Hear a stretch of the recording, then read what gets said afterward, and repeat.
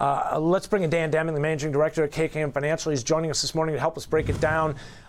Dan, we just had Michael Zaremski tell us that the jobless claims would really be the major focal point here, with it being that GDP being a little bit backward looking. I guess this was a pretty good number when it comes, when you put it into context in terms of what we have been seeing, as jobless has been ever so slightly inching higher. This one, a downtick here, looks like 243,000 from the revised 245, which was revised better as well. So again, looks like this number's pretty good for the most part. Yeah, pretty consistent, Ben. Yeah. And good word to describe it. They have been, haven't they, recently? But again, it's stemming that trend that we had been realizing, when it got ticked up to the 260 level, and now over the last several weeks, we're seeing it ticking back below 250,000, plus the revisions week over week have been lower as well. So, I think that, that's possibly, I'm not sure why we're seeing a little bit of selling pressure after the release of some of these data points here at 7:30. And I don't know if that has something to do with the fact that maybe as those numbers continue to remain consistent and trending back into a level that is, from a historical perspective, very strong, that it makes market participants feel that the Fed's going to continue to be more hawkish. I mean, I guess each one of these numbers that indicate that the jobless market is, or the jobs market is still strong, leads to the idea, I think, or the belief that the Fed will remain hawkish. Again, consistent, I think is a good way of putting it, and that's easing. And, well, as you mentioned here, the ES, 4162 right now. I think it was at 4165, so kind of a muted reaction. Still positive across the board in all four majors. Yes, coming off just a little bit, it seems like 1/10 or 0.2% here. But to your point, prior was 250,000, so this was another revision in the direction you want to see it at 245,000.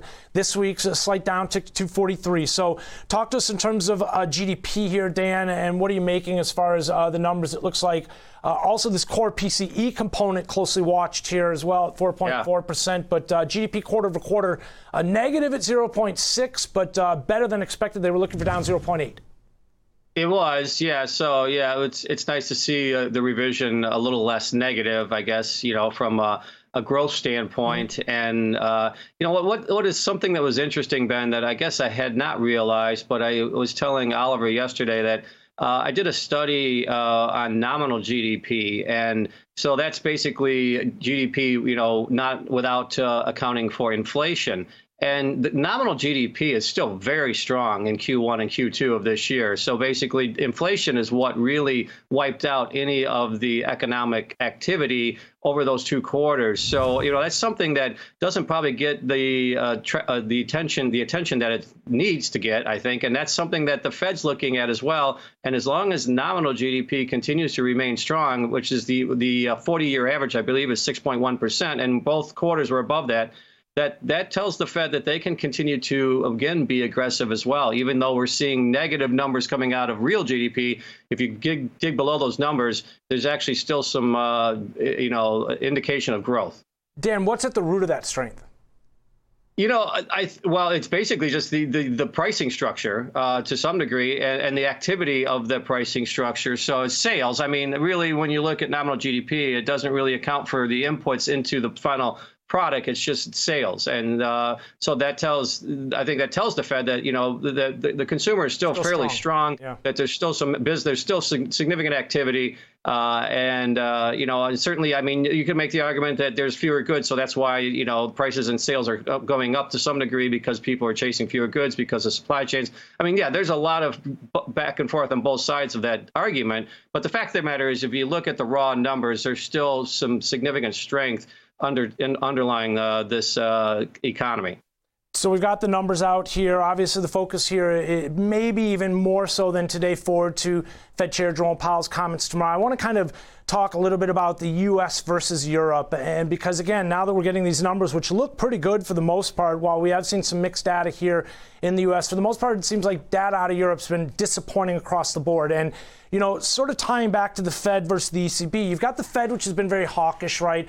Very consistent, to your point earlier, in terms of the jobless claims numbers, versus the ECB, which is kind of swayed a little bit back and forth, recently turning the corner, as Christine Lagarde put it, and they did make an initiative kind of a stance again against inflation. But I guess I'm wondering, as you look at the dollar versus the euro currency and you look at Europe in general in terms of where they are, does some of that come from just the Fed's sort of resolve to be consistent and stick with the, kind of initiative and the path ultimately and not sway from it? And, to that point, we were just hearing from, I think it's Daly, Mary Daly, she's the San Francisco president, I think, but she was saying basically, look, we're not data point dependent, we're data dependent ultimately. So not just one specific point.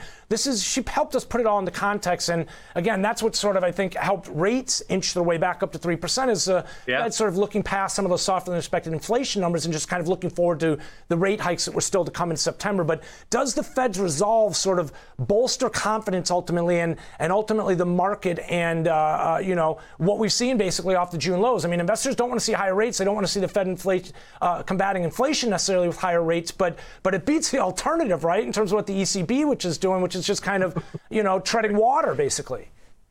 Yeah, it does, Ben. And I think the major underlying theme between the two economies is the dependency on energy that Europe is continuing to realize. And that's something that's going.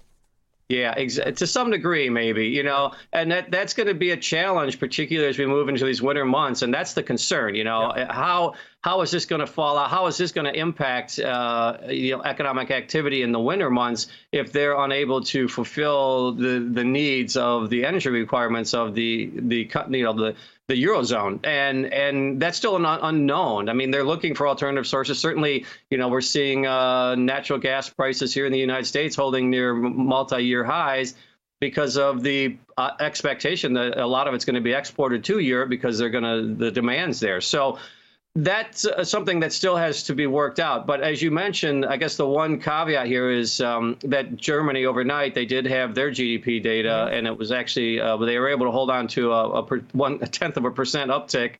The other data that came out from Germany overnight was viewed as... It was a little disappointment, though. I mean, you had the German business expectations, the current assessment. Those came in below expectations. Or, I'm sorry, they came in above expectations. Above expectations, but flat. Right. Yes. Exactly. They were flat, but I guess they technically were above lowered expectations. Okay. So I think that's how the market possibly read it.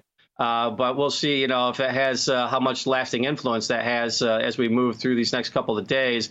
But ultimately, Ben, as you pointed out, I think the reason the dollar continues to remain strong, first of all, I think the selling pressure in the equity markets caused some dollar buying. Whenever we see some weakness, in other asset classes, particularly the equity markets, the dollar seems to be the safe haven, more so than even the Japanese yen these days. Mm-hmm. And second of all is the consistency of the Fed, and I think the message and the fact that the Fed has the ability to continue to remain aggressive, and it has not really had that significant of impact on the overall economic activity at this point, and as well as, certainly we've seen a resetting of expectations in some of the different markets, but not too much to the detriment of some of the, basically as the Fed continued to raise here in the last couple of months, the market's been able to come back. And I think that the Fed has viewed that as something that's positive. Now, they're not necessarily watching the market, but we know they are watching the market. Mm-hmm.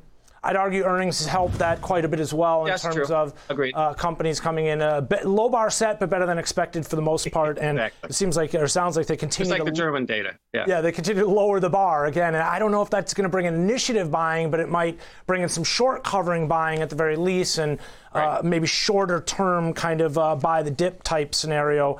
Looking for a quick bounce, but I don't know if it brings in that longer term buying. Let's talk lastly about are metals giving us a lean one way or the other here, Dan, sticking with commodities? I mean, you've got gold comfortable around $1,750, a pretty good reflection of what we've seen in the U.S. dollar, not really providing, directional conviction one way or the other there, but coming off a lower extreme, but still very much in range, 2,100 down to, we'll call it 1,650, 1,670. Right. You've got crude, which has been very much in range as well, not really providing a lean one way or the other, inching up. I mean, natural gas through the roof, with, as you mentioned, some of the constraints that Russ has put on the market there. But are we getting a lean one way or the other from some of these metals, industrial metals or gold?